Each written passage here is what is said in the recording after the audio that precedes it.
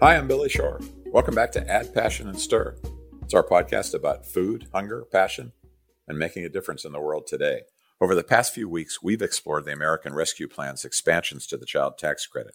For decades, the Child Tax Credit has helped with the cost of raising a family, but many of the most vulnerable Americans were ineligible for the credit because they didn't make enough income to file taxes. A significant change came when the credit was turned from an annual lump sum payment into a monthly benefit. But this isn't an easy change. I recently spoke with House Speaker Nancy Pelosi, and one of the things she said really struck me. She said, the laws we pass don't have the impact that they should unless organizations like Share Our Strength and others make sure that everybody who's eligible for the benefits actually gets them. And in Add Passion and Stir's recent interview with Congressman Jim McGovern, he explained that the experience of accessing these new benefits needs to be as easy and user-friendly as possible if the changes are going to succeed. Right, and that's important because, look, for a lot of people, when you talk about government anything, it's overwhelming. And it's like intimidating sometimes, and sometimes people don't know who to call or where to go to get information. And if you call the wrong place, you may be on hold forever. So we want to make this as easy and as user friendly as possible for everybody. In this episode, we've talked with leaders at two organizations who are using technology to not only make sure that all eligible families are getting the expanded child tax credit, but also trying to make it easier to access and use other government benefits like SNAP. Stay with us for a conversation with Amanda Renteria, the CEO of Code for America, and Jimmy Chen, the CEO of Propel. Code for America is working with government and community organizations to deliver equitable digital tools and services. Propel is a software company fighting poverty through technology. We're so glad you're here with us today. We'll be right back after a short break. No Kid Hungry's work is fueled by the incredible generosity of partners like Hickory Farms. Since our partnership began in 2008, Hickory Farms has raised over $7 million to support No Kid Hungry. You can learn more about our partnership and purchase gifts that give back by going to hickoryfarms.com/NoKidHungry. For every Give Back gift box and filet gift purchased, Hickory Farms will donate $5 to help end childhood hunger. Amanda Renteria and Code for America have been working since 2009 to make it easier for people to receive and track government benefits. We've been around a while. We've been around about a decade. And the entire idea is we want to build a government for, by, with the people in the digital age. That has been the mission from day one. And I have joined this team and Code for America at a time where, frankly, about a year and a half ago, I felt like I wasn't sure where politics and policy was going. And I looked around the country and looked at institutions that were actually doing some of the work on the ground that was bringing trust back into institutions, that was reaching real people, that was involved in how do we make government just work. And Code for America was there working on programs like food assistance, working on programs like tax benefits to help folks really access them, working on things like Clear My Record. And so what we do is we leverage technology and partner with government to try and help them reach people where they are. And I know that sounds simple, but we have old legacy systems and old styles of doing things. And our job is to really try and connect with and build a partnership with government and the idea that we can be a bridge to real people out there. Similarly, Jimmy Chen founded Propel in 2014 with the goal of helping more Americans manage their SNAP benefits, save money, find jobs. When we connected, he described how Propel delivers on this mission. What did you and your team do to understand or to solve problems that you might not have intuitively understand, even though you grew up with some, it sounds like some food challenges in your own household? And I know at one point, as part of understanding this better, I think you actually signed up for SNAP to see what that process would be like. But tell us a little bit about how your team really tried to learn about something that was maybe not in their immediate zone. It was a big learning experience for us that we tried to approach with as much humility as possible, because even though, I and others on the team may have some personal background dealing with food insecurity, the reality is things change, and approaching the the research that we were doing and the work that we were doing with a lot of empathy and a lot of just humility, and maybe we just don't understand. And step one is to try to talk to people, get their point of view, and understand it as best as we could. So I started Propel through a fellowship called Blue Ridge Labs. It's run by the Robin Hood Foundation, which is the largest anti-poverty nonprofit in New York City, focused on just talking to low-income folks across the 5 boroughs of New York City to understand what challenges they face, and so that we could build some kind of technical prototype that might address some of those challenges. And so, in the early days of Propel, it really started from just talking to folks who are using SNAP benefits, who are applying for SNAP benefits, or already enrolled in using SNAP benefits, about their experiences, about what was easy and hard about it, and how they felt about it. And one of the things that that really led me to in the early days of the company was applying for SNAP benefits myself to get a sense of what the application process was really like. And one of the things that I was struck by was walking into the SNAP office in Brooklyn and seeing a line of about 100 people. And the vast majority of people there were waiting in line to fill out some kind of form related to the SNAP program, and were passing the time with a smartphone in their hands.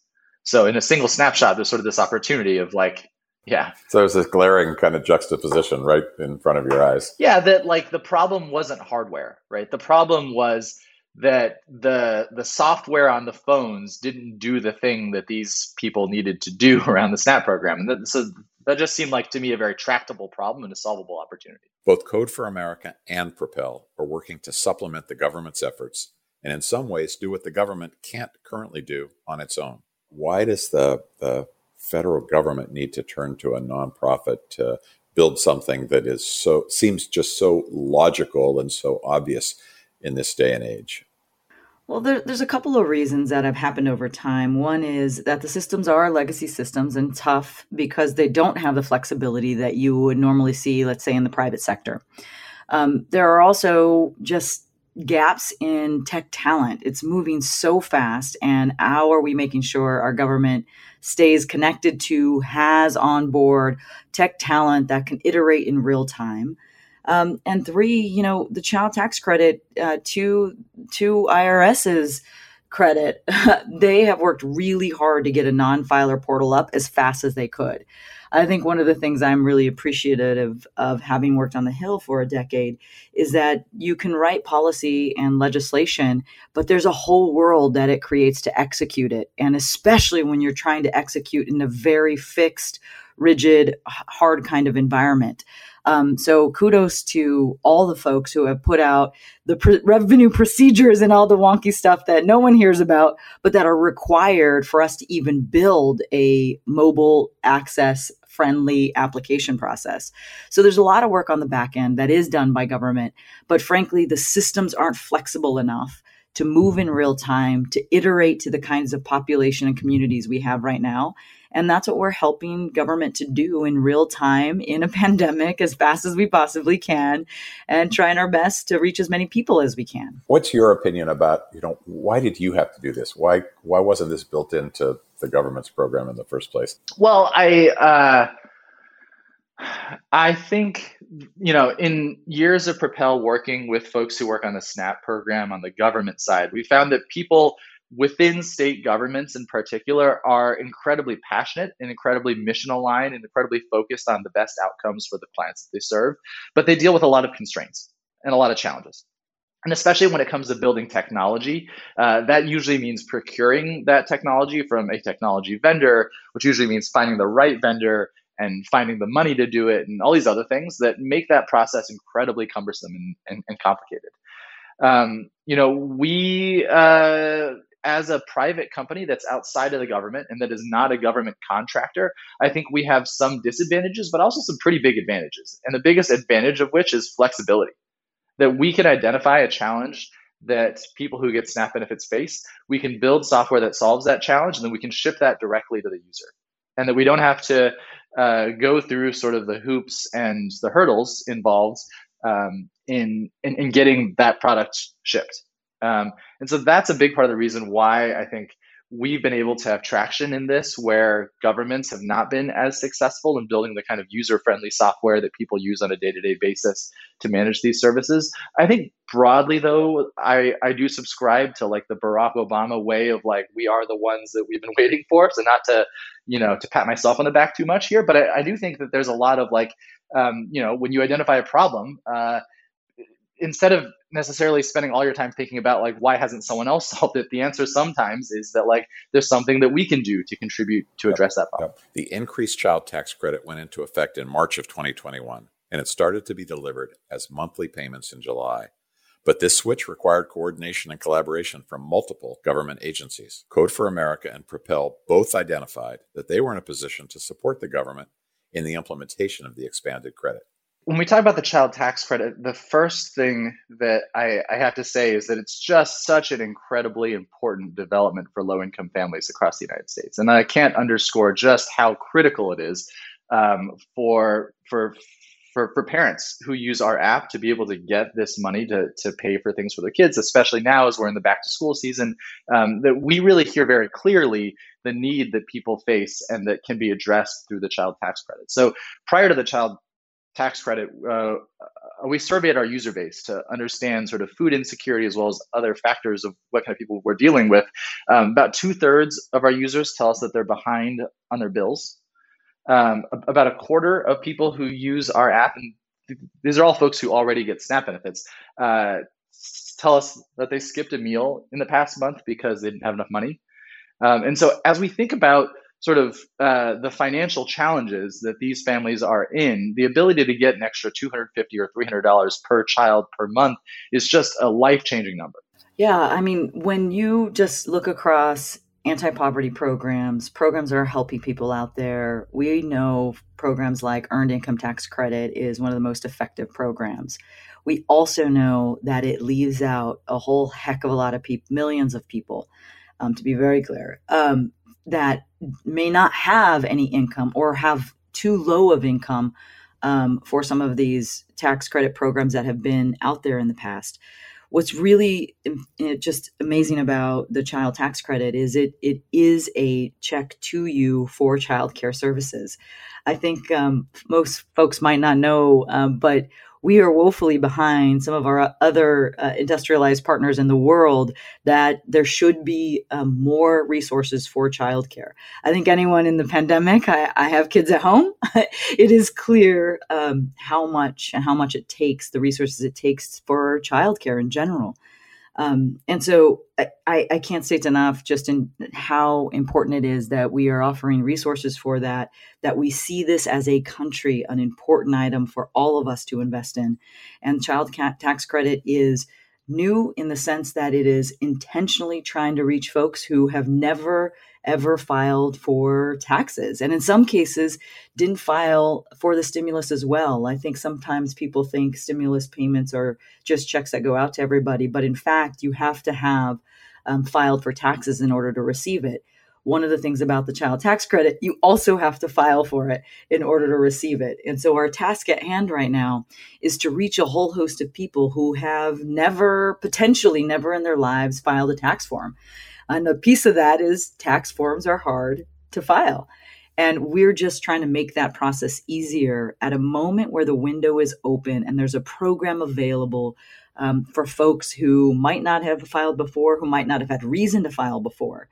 And now's the time to do it at a moment where it is incredibly difficult for families who have kids at home to try and manage the pandemic that's happening and everything else that's going on. So we are honored to really do this work and feel a heavy sense of responsibility to do it as fast as we can, as best as we can, to reach as many families as possible. While the expanded child tax credit means that nearly 60 million children are eligible for the benefit, getting everyone signed up is the real challenge that we face. One of the challenges that we're most focused on at Share Our Strength is the belief that it actually takes more than food to fight hunger. We tend to always think reflexively about how we feed people, but in the long run, we need to put people in a position or help people get to a position where they don't need food assistance in the first place. And we've been very excited about the child tax credit and the kind of the flexibilities it will provide for families. I know that one of the things you found in your research was that when the stimulus payments came out initially at the beginning of the pandemic, 50% of low-income families did not receive at least one of the stimulus payments that they were eligible for. And one of our concerns is that many of the families who need the child tax credit the most may be the least likely to get it because they're not currently tax filers. They're not in the system. When it was formed in 2014, Propel created a free app called Fresh EBT, and it helped Americans manage their SNAP benefits. Our work at Propel is really on helping the child tax credit really achieve its promise for low-income families, and that the positive impact of the child tax credit can only happen if people can receive the benefit in real time seamlessly.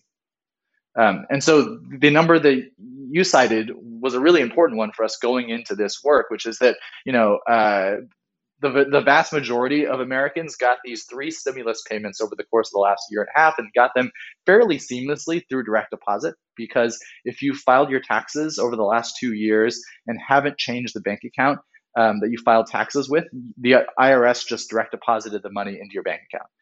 But for the majority of our users, actually, they either didn't file taxes in one of those 2 years because their income was too low such that they didn't need to file taxes, or they've changed their bank account since their tax filing. And the research shows pretty clearly that the lower your income, the more likely you are to see bank accounts as disposable and to run through them pretty quickly. And so that's really the challenge that we are trying to address around the child tax credit. And we're doing that by actually issuing a debit card to our users that allows them to receive government benefits like the child tax credit via a straightforward direct deposit mechanism. We're essentially bundling this debit card into the Providers app. So if you use Providers to use to manage your SNAP benefits, we are giving you a no fee on a monthly basis, no overdraft fee card that allows you to also get benefits like the child tax credit seamlessly and quickly. So what kind of obstacles do you have to overcome to get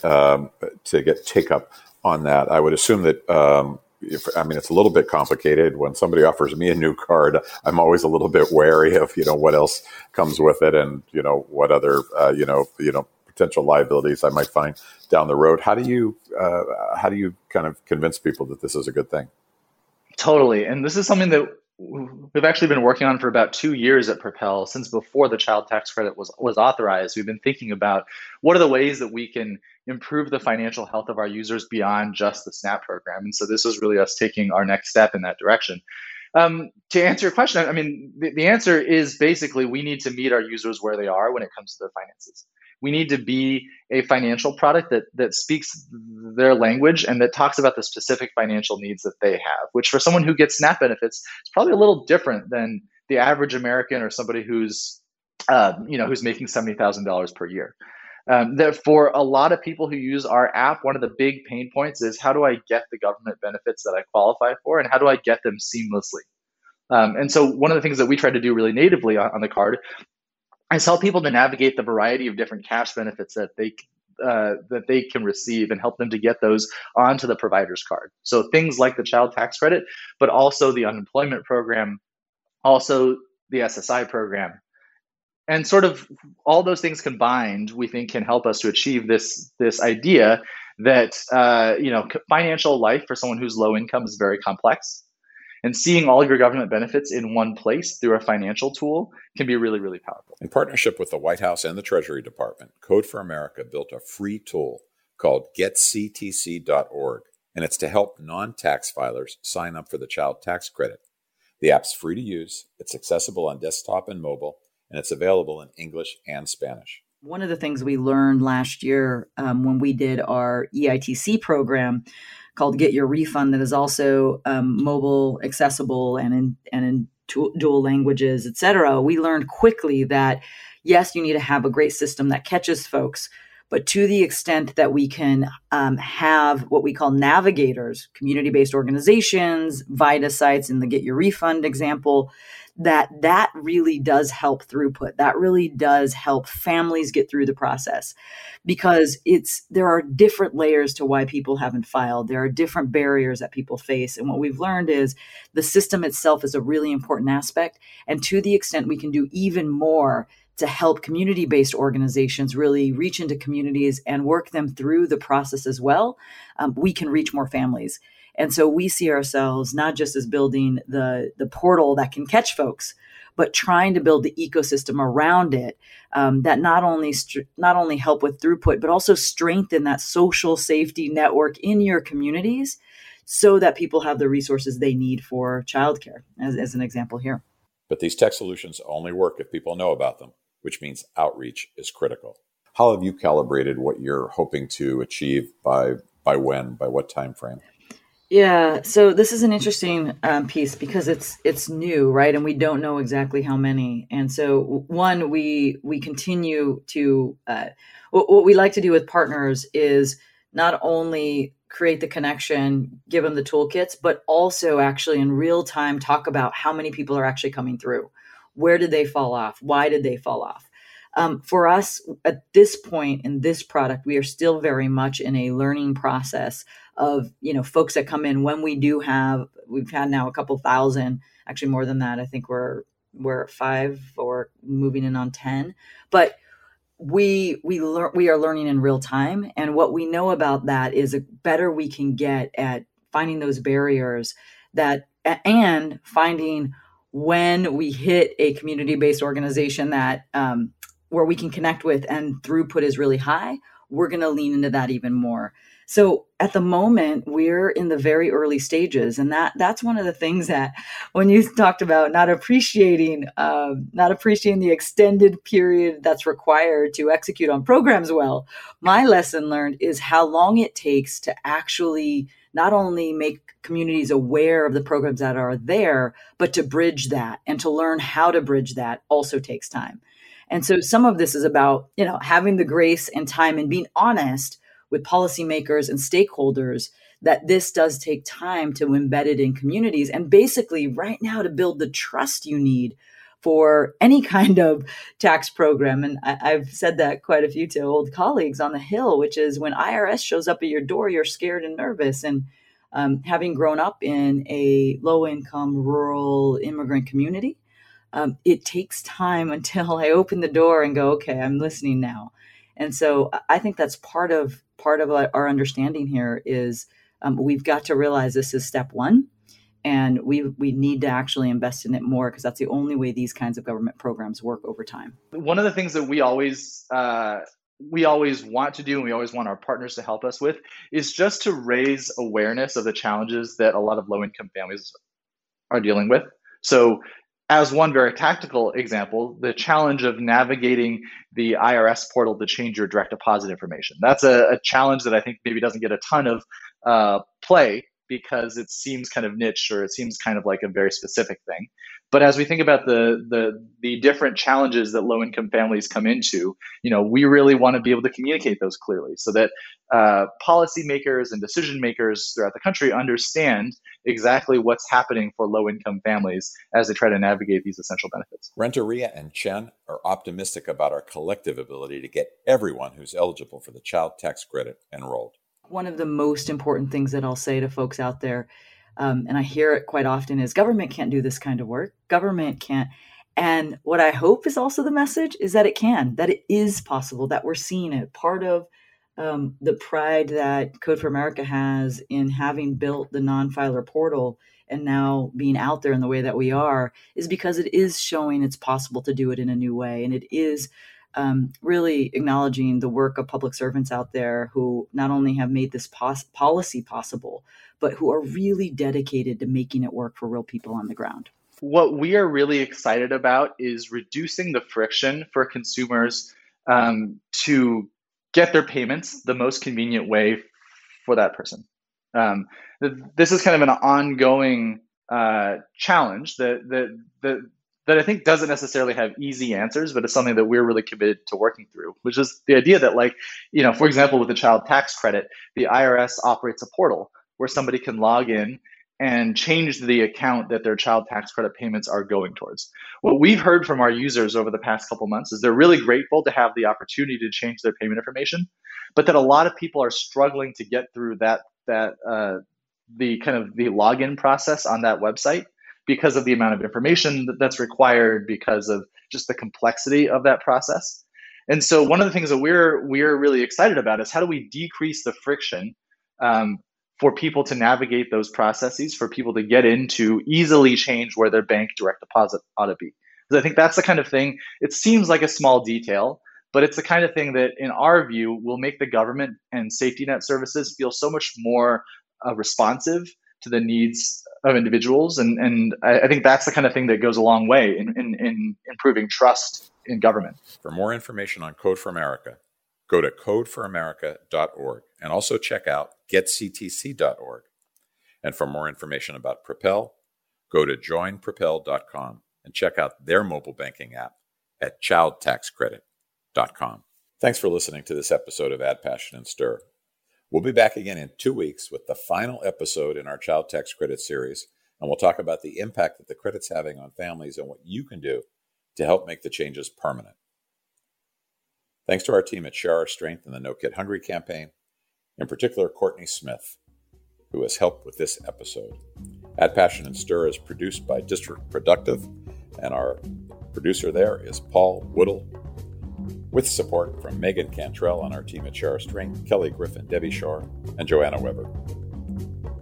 Be sure to visit us at addpassionandstir.com. You can find more information about the child tax credit and past episodes of the show, and be sure to follow our podcast to get the latest episodes and bonus content. And of course, if you like this episode, share it with a friend or rate it so that others can find it. Thanks so much for listening. I'm Billy Shore.